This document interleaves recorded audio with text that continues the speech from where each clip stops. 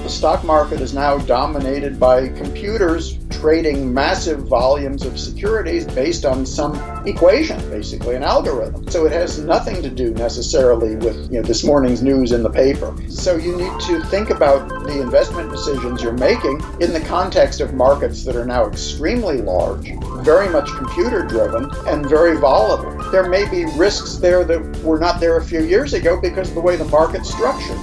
It is not our parent stock market any longer. That's economist Mark Levinson, author of The Economist Guide to Financial Markets. Today on Your Money, Your Wealth, Mark explains how understanding all the financial markets and how they've changed over the years can help us make fewer investing mistakes and can improve everything from our homes to our jobs to our portfolios. Then the fellas discuss what Tax Reform 2.0 has in store for us. How about paying for K through 12 apprentice fees and repaying student loan debt with your 529 plan?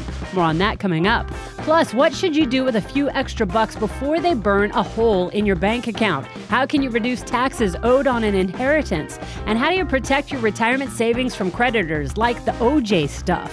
Here with the answers are Joe Anderson, CFP, and Big Al Clopine, CPA. It's that time of the show where we get someone that is extremely more educated than I could ever dream of. Mark Levinson's on the line here. He's an independent historian, economist, and journalist. He was formerly finance and economics editor for The Economist in London and spent a decade working with institutional investors as an economist for J.P. Morgan Chase in New York. His latest book is The Economist Guide to Financial Markets, which has been issued in its 7th edition this week, has become a basic resource for individual investors around the world. His website is marklevinson.net. That's M-A-R-C, marklevinson.net. Mark, welcome to the show. Thank you so much for joining us. Thanks for having me, Jim.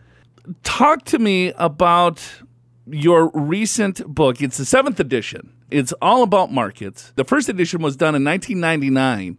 Correct. So let's talk. I got two full questions. First, what made you write the book? And then second of all, let's talk about the changes that have happened since 1999 to 2018. Sure. When I left The Economist, I was asked if I would want to write this book for The Economist Books. They publish a series of books that are meant to be of use to people in business. So it's sort of a reference book / introduction for people who are interested in investing, but frankly may just not feel comfortable with what goes on in the financial markets. There's a lot they don't understand. And so the idea here is to make this simple and sensible to people in an interesting way. That's what I've been trying to do.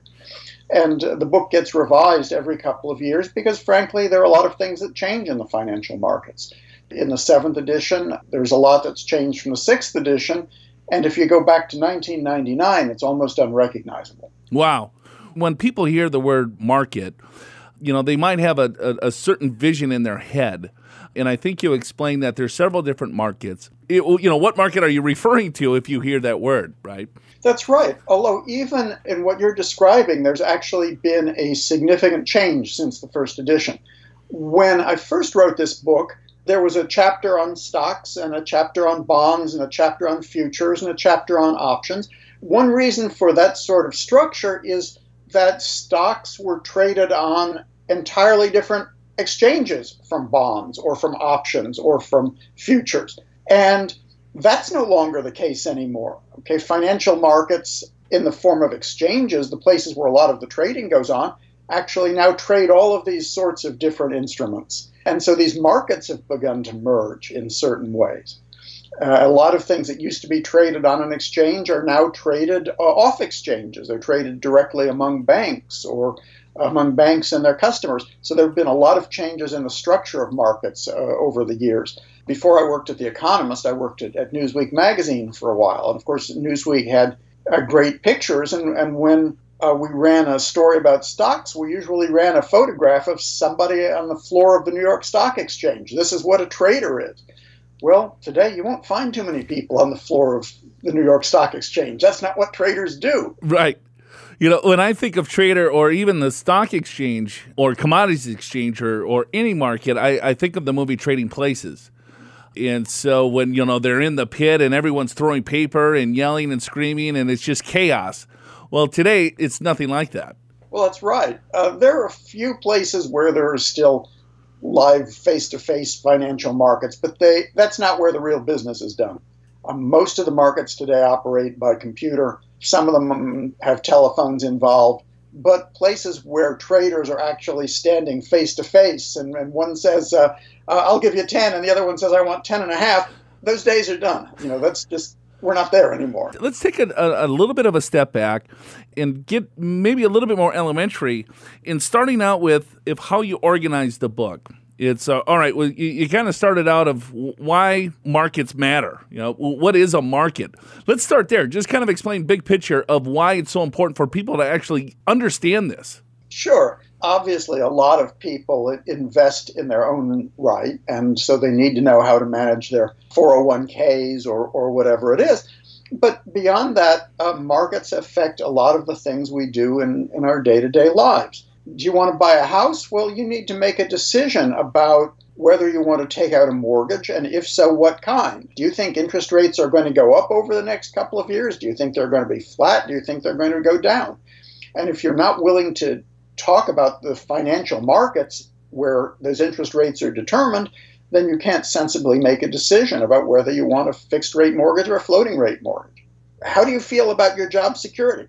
You think things are pretty good? You think you're going to be in danger of losing your job? Well, in part, that depends on the condition of the economy. If you think interest rates are likely to go up a lot, well, then the economy is probably going to slow down and we're probably going to have more unemployment. And so you need to think pretty explicitly about that before you make a decision about quitting your job or changing your job. So in many decisions in our day-to-day lives, the financial markets are important. Even if we don't think of the term financial markets, they play a role. I think most investors understand what a bond is, and of course, hopefully, they understand what a stock is. But where do you think some, shortcomings are in an individual investor without understanding maybe the entire markets? Well, I think that there is a great deal of evidence that most individual investors misunderstand risk. And you see this because the very large number of people who take the money in their IRAs or their 401ks and say, I want to put this into a treasury bill because I want it to be absolutely safe. And people don't understand that every investment of any sort involves risk.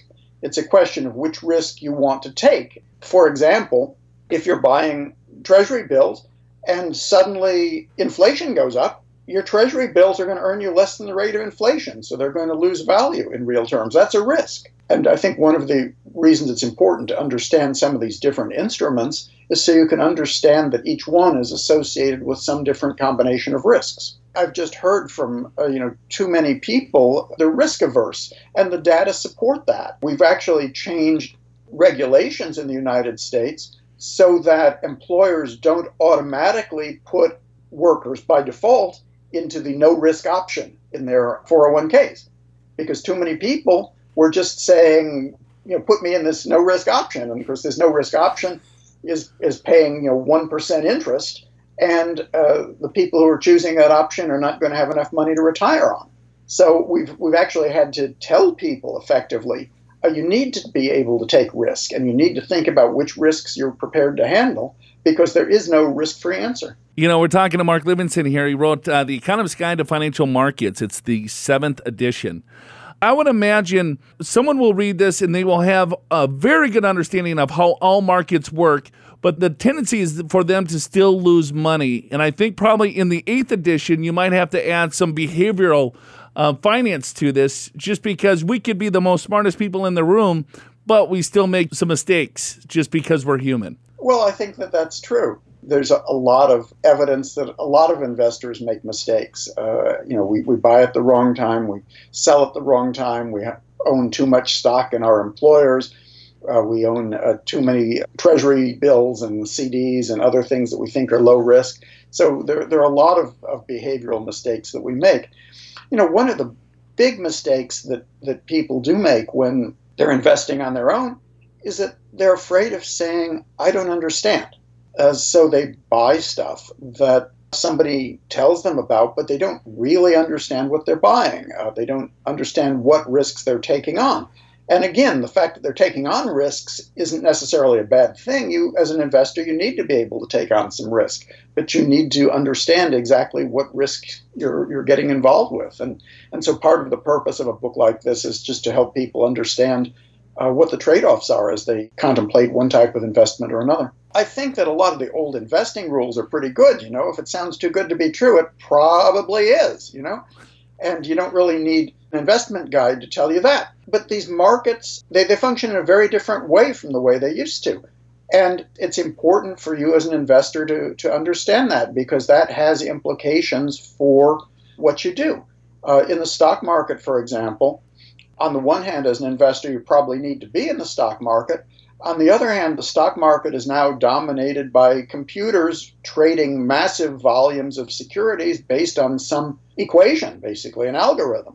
Okay, so it has nothing to do necessarily with this morning's news in the paper. It may be just because something in this algorithm was triggered to trade today. And so you need to think about the investment decisions you're making in the context of markets that are now extremely large, very much computer-driven, and very volatile. For a lot of investors, that means that while there's a place for investing in individual stocks and bonds and even options if you want to play in that market, there may be risks there that were not there a few years ago because of the way the market's structured. And you should think about that in putting your portfolio together and how deeply you want to get into these markets. So I think that financial markets are essential and people need to participate in them. But they need to think about what they're doing and understand what choices they're making. I read somewhere, I think this is prior to World War I, is that most equity investors or individual stock investors were individuals, that they held the certificates in the institutions, were a small percentage. And of course, today, that's flip-flop. About 90% of direct stock ownership are owned by institutions, or maybe it's 80%, and 10 or 20% are owned by individuals. And within that, the markets are completely different in a sense of that there's so many billions of dollars that trade hands on a day-by-day basis, is that it's pretty hard to find the inefficiencies within the market or mispricings within the market. Not saying that there are not mispricings, but to capitalize on those mispricings today, I think is probably a little bit more challenging than maybe when you wrote the first edition. Oh, absolutely. Absolutely. You've got now thousands of computers out there that are running equations all the time trying to identify mispricings. And if there is one, it's only going to last a second or two, and somebody will discover it and they'll buy or sell based on some algorithm. And as an individual, you can't hope to compete in that market. Yeah, I know there are a few folks who do day trading, and that's fun if you enjoy that kind of stuff. But that's not really a strategy if you're somebody who's concerned about accumulating some wealth and improving your living standard and having a sensible investment portfolio. So you do need to understand how this works. Even though there's all of this change, a lot of the old rules still apply. You're probably familiar with this famous story that James Tobin, back when he received the Nobel Prize in economics, he was asked, so what was all your economic work about that got you this prize? What have you done in economics? And he says, well, my work tells you don't put all your eggs in one basket. That's still great advice. Right? You don't need to be a Nobel Prize winning economist to understand that advice. It still applies just as much today as it did 20 years ago or 50 years ago. Absolutely. Hey, Mark, where can people find more about you, more about your work? They can find out about me on my website, marklevinson.net. It's M-A-R-C, Levinson, Levinson.net. And my books are available at your friendly local bookstore. Mark, it was such a pleasure to talk to you. I really appreciate you taking some time. Enjoyed talking with you, Jim. For a transcript of this interview, check out the show notes for this episode at yourmoneyyourwealth.com and subscribe to the podcast while you're there so you don't miss our upcoming interviews with author and podcast host Meb Faber and former Motley Fool and Wall Street Journal columnist Morgan Housel. For some ideas on investing given these volatile, evolving markets, visit the white paper section of the Learning Center at yourmoneyyourwealth.com and download our free white paper, Pursuing a Better Investment Experience. Learn 10 key decisions that'll help you effectively target long-term wealth in capital markets. Find out how to let the markets work for you, why chasing past performance is a mistake, what drives expected returns, and how to improve your odds of long-term success. Download the white paper, Pursuing a Better Investment Experience, for free from the white paper section of the Learning Center at yourmoneyyourwealth.com. That article I just gave you. Yeah. They're making some changes. They're trying to make some changes on Capitol Hill. Yeah, so this is the House Ways and Means Committee, Chairman Kevin Brady. So he released on Tuesday some more some kind of pro-growth savings measures, because what they're trying to do, they're trying to make sure that we're all saving enough for retirement. So they're trying to add a few things. Like, for example, in this tax reform package, there's a new family-friendly retirement savings vehicles called USA accounts. So we'll see if that actually passes or not, but that's what's being talked about. What's a USA account? So it'll provide tax incentives for households to save while allowing withdrawals for critical life events. So in other words, instead of putting money into a retirement account, then you can't touch it till 59 and a half when you have an emergency. You might be able to get at it if there's a critical life event. A critical. That means that we already have that. It's a hardship. Yeah, we do have that. But that's what they've told us is what they would like to do. And the idea is to get families to save earlier, because if they know that they can use this, I guess, for an emergency fund, maybe they'd be more likely to save into the retirement account. So that's the idea. Got it. You and I know the problem with that, right? The problem with that is everything's an emergency. Money's withdrawn. Right. You get your retirement, there's nothing left. So we'll see about that. Another one, Joe, is an expanded 529 educational accounts that would build upon improvements of the Tax Cuts and Jobs Act, so that families can use their education savings to pay for an expanded menu of educational expenses, including the cost of homeschooling. So that would be new. That's the only. I mean, they've already expanded the law in the Jobs Act. They did. And it used to be for college level only. Right. And now it's for private schools. Sure. Right, all the way through. Yep. K through 12.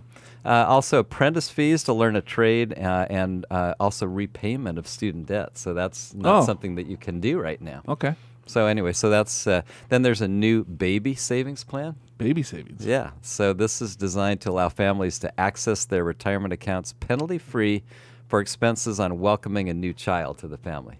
So that sounds like a critical life event. Or yes. Yeah. Yes. And so those are kind of the highlights there, and so we'll see what happens. So let's say that you are on Capitol Hill, Al. What changes would you make to our retirement system?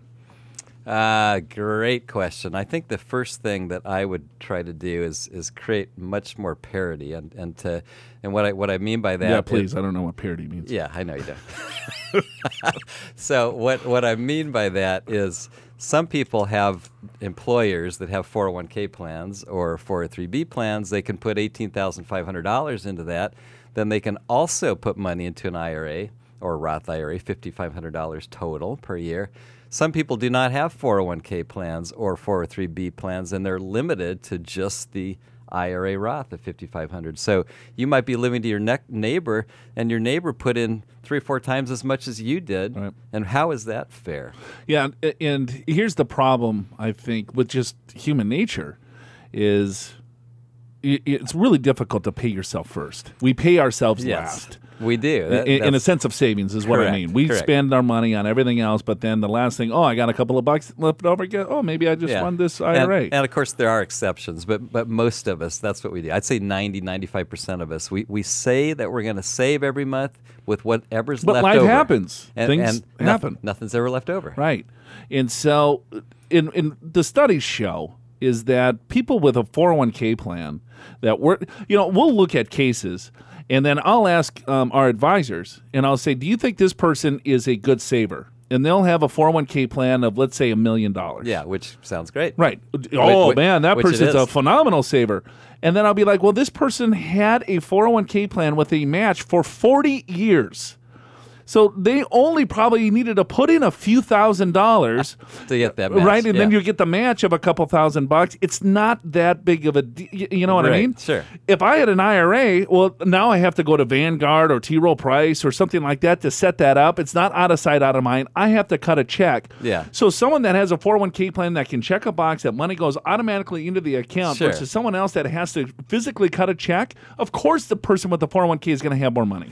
There's no question. The same thing happens with tax withholding, and the IRS knows this. So that's why they collect their taxes. That's right. That's why they don't wait till you're in and, you owe $25,000. What? I don't have that. Where do I get that? That's why I take it out of your check every week. That's why we take $1,000 out of your check every week or every other week, whatever it may be, so that by the time you get to year end, maybe you owe us a couple $100s, or maybe we owe you a couple $100, but we're pretty close. Right. No, I agree. That's the one thing that needs to change. Yeah. Is that there's got to be parity. Parity. You like that? You like that word? I like it. Right.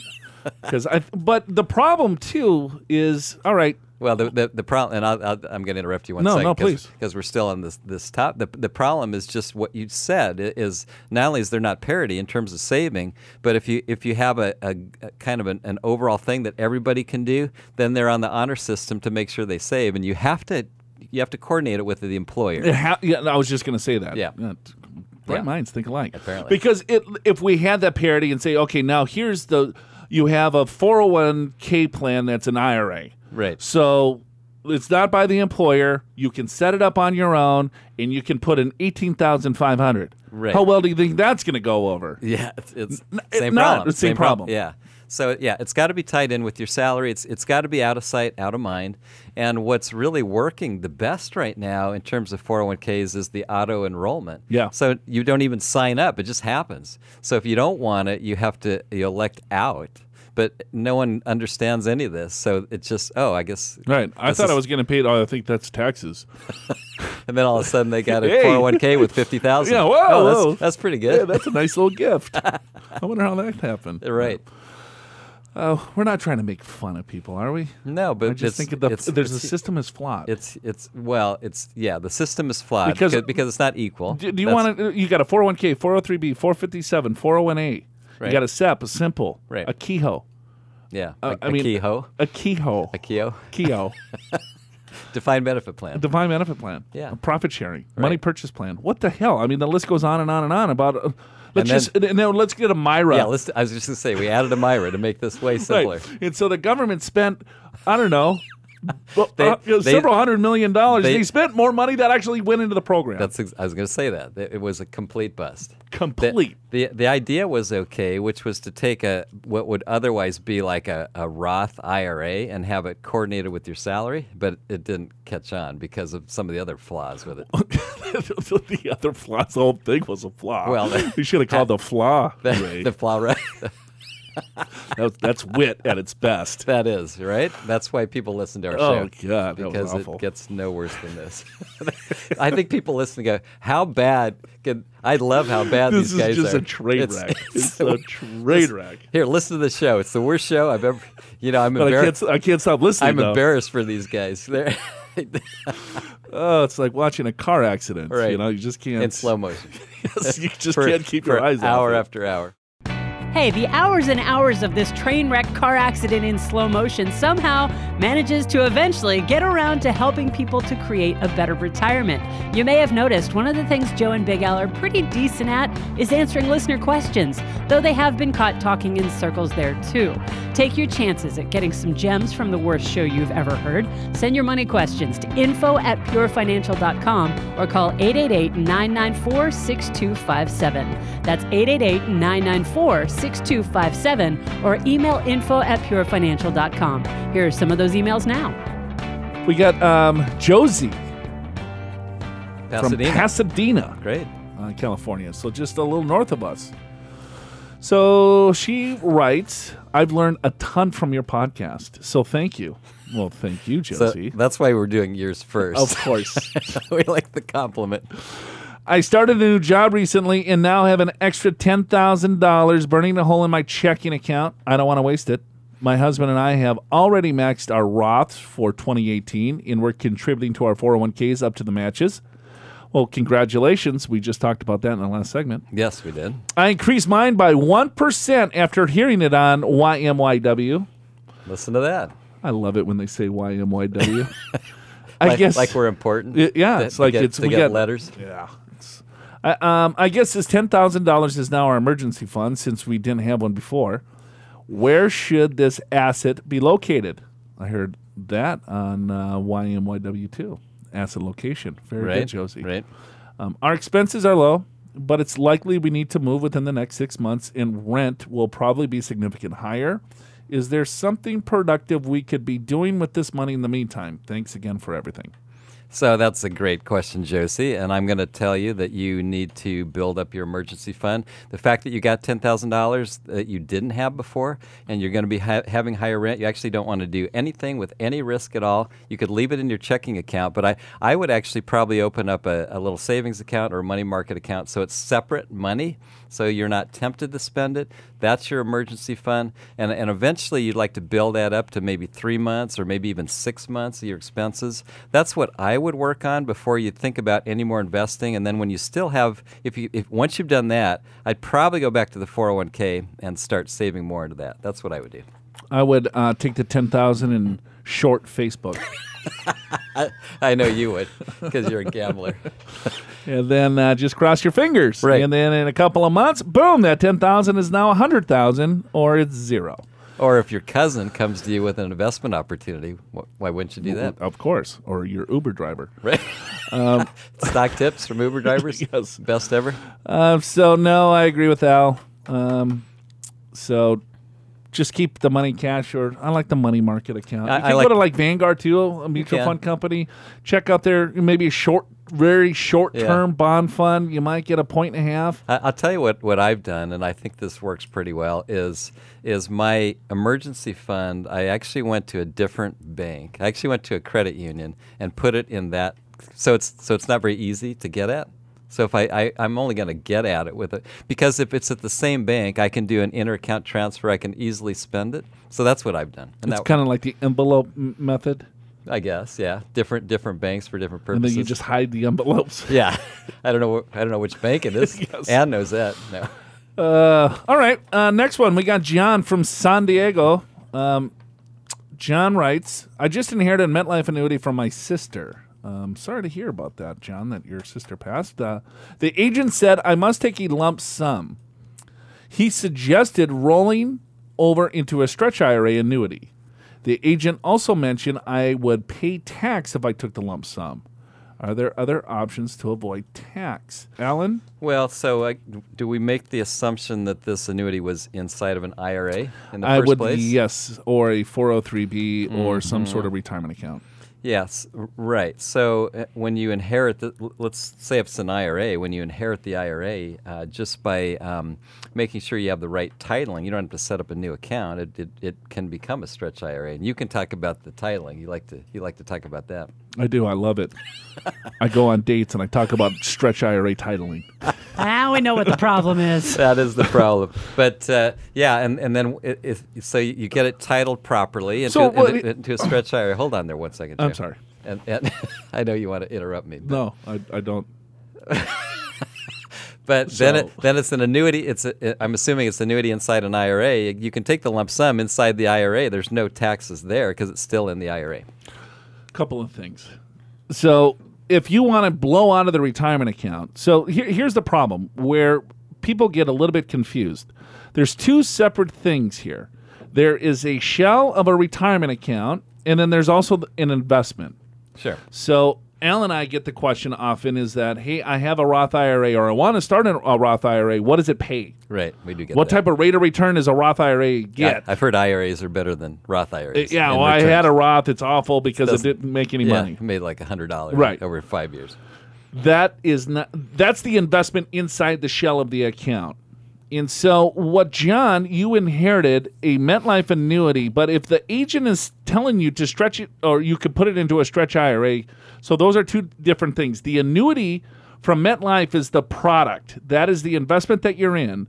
It's probably in a shell of a retirement account. That's what it sounds like. So if you blow out of the retirement account and the annuity all at once and say, I don't like the annuity, just send me a check.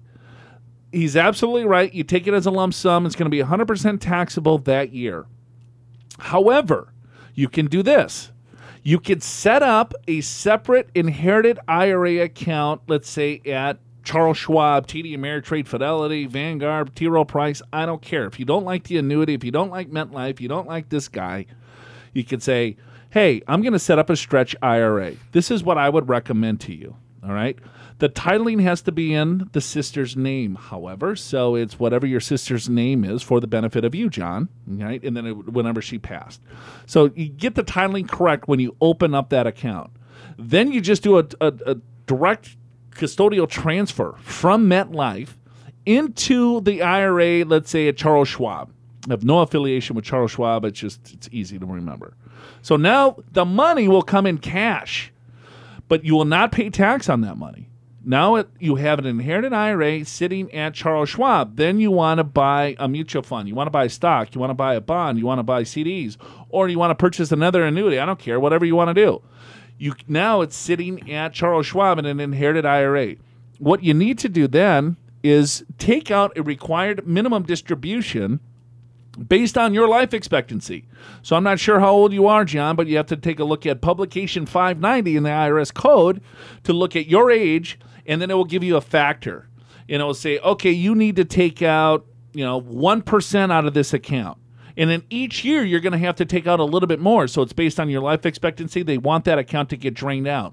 That will save you a ton of money in taxes. If you need the money, however, just cash the thing out, pay the tax, and move on. So it really depends on how much money's in the account. If it's like 10 grand, I don't know, maybe you just blow the thing out, pay the tax, and move on with your life. If it's a couple $100,000, that's a pretty big tax bill. So you want to be a little bit more creative in what you're doing there to make sure that it's really the right thing for your overall financial goals. They don't talk about it on the show that much, but Joe and Big Al are not big fans of annuities. That said, we do have some resources available if you'd like more information about them. Just visit yourmoneyyourwealth.com and type annuity into the search box right at the top of the page. You'll find our blog post on annuity pros and cons, as well as a recent episode of the podcast on life insurance, long-term care, and annuities. The website is actually a really huge resource full of articles, blog posts, white papers, and now over 500 educational video clips on pretty much every personal finance topic you can possibly imagine. And if you don't find what you need on the website, just email info@purefinancial.com, and Joe and Big Al can fight over who answers your question. Here's another one. Okay. Well, I don't like that you have these, Alan, because it's better when I can just surprise them. Oh my gosh, watching you two fight over papers is adorable. With the last several years, I've had to just write all these things down. You give me about 100 numbers. Now, Andy is being nice enough to actually print them out for me so I can read along with you. Got it. All right. But so, full disclosure, I haven't really read these beforehand. So I think that's what you want. It's kind of a surprise. I don't want you studying the stuff before. I haven't. Whatever. Okay, yeah, I can tell after that last answer. Well, you should have known. I did tell you at the break your answer was better than mine. So, John, listen to Joe on that one. Yes. Now we're going to Ross. Okay. All right. I still enjoy watching you characters on YouTube. Well, still. Thank you. Yeah. What does that mean? Well, I still enjoy? Well, like you stopped for... Well, it's like he watched us like 2 shows, and I go, there's no way I can watch these for very long, but he still enjoys it. I guess so. As it turns out. Would like to know a way to follow you currently.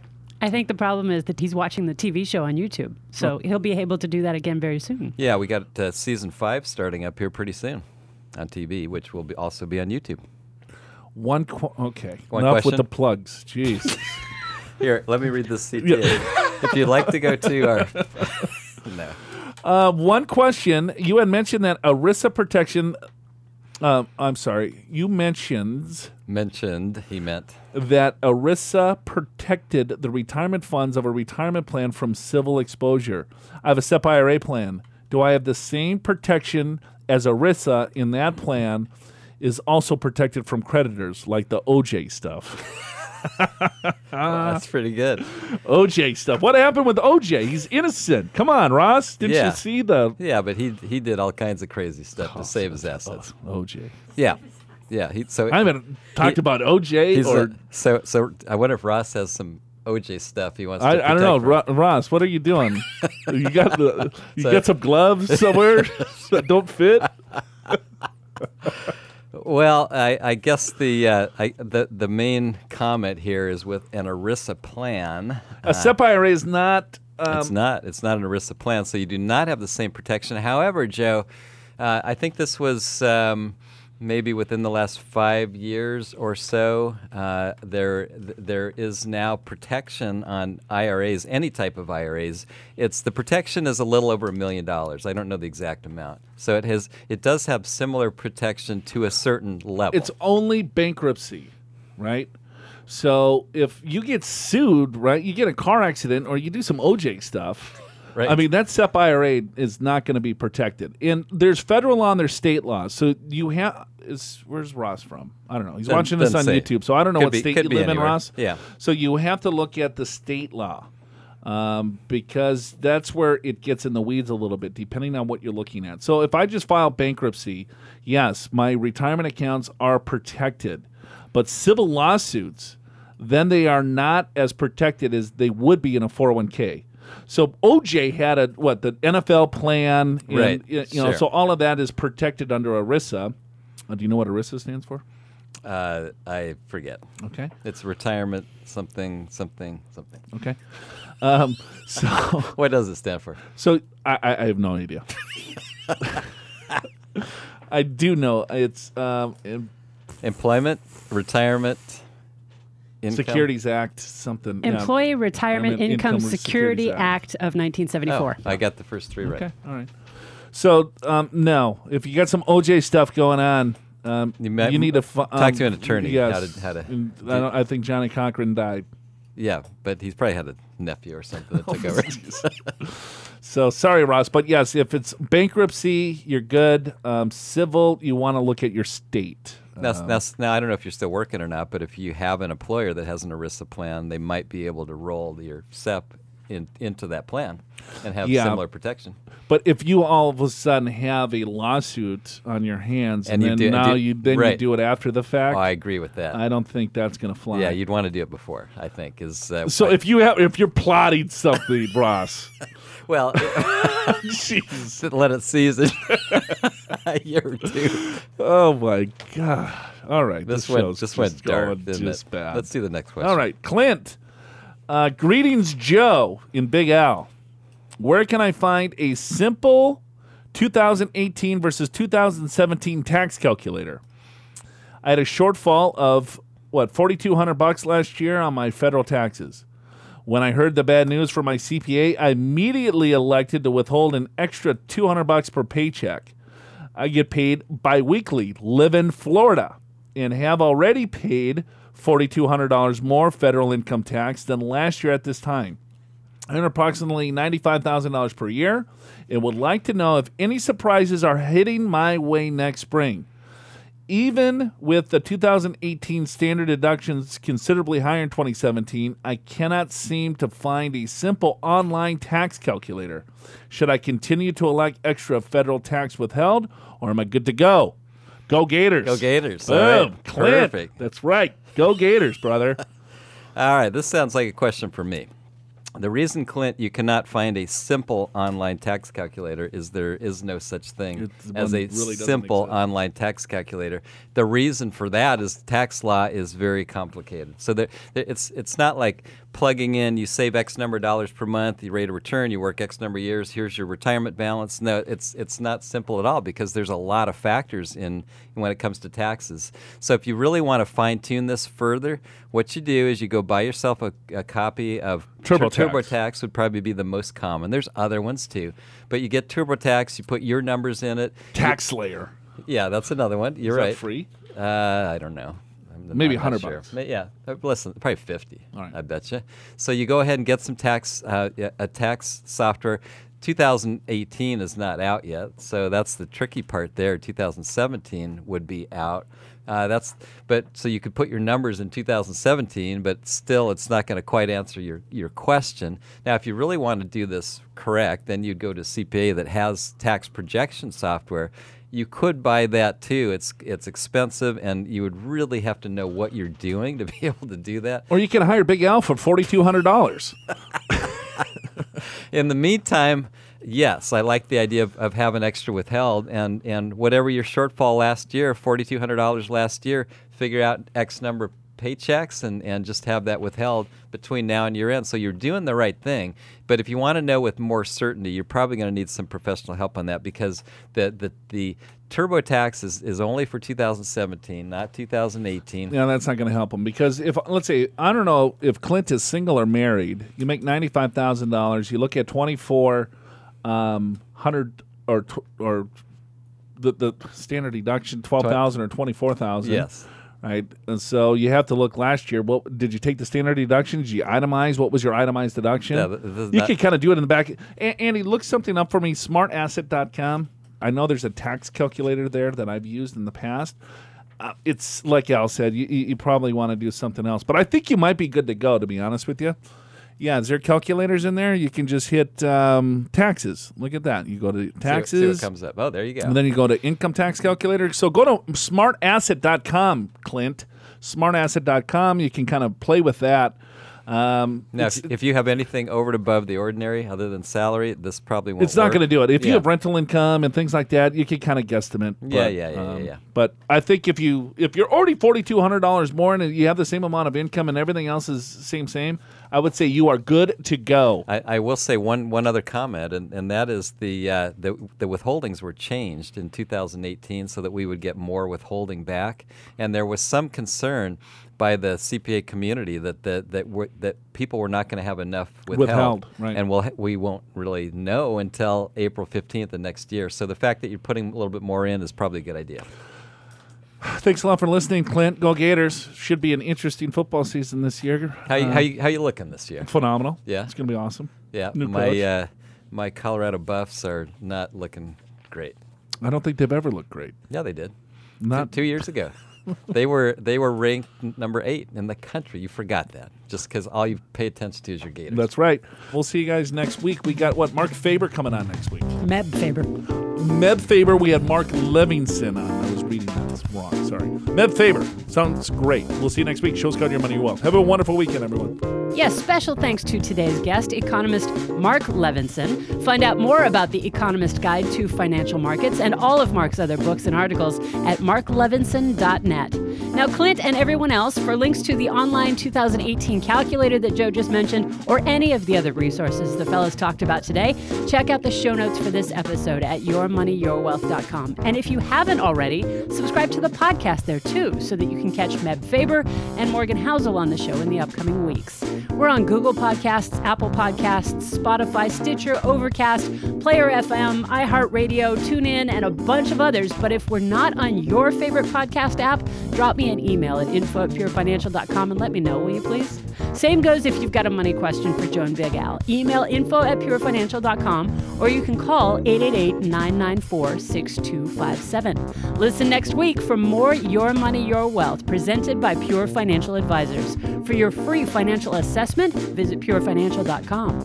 Pure Financial Advisors is a registered investment advisor. This show does not intend to provide personalized investment advice through this broadcast and does not represent that the securities or services discussed are suitable for any investor. Investors are advised not to rely on any information contained in the broadcast in the process of making a full and informed investment decision. Happy Tuesday! Unless it's not Tuesday when you're listening to this, then happy whatever day it is for you. See you next week.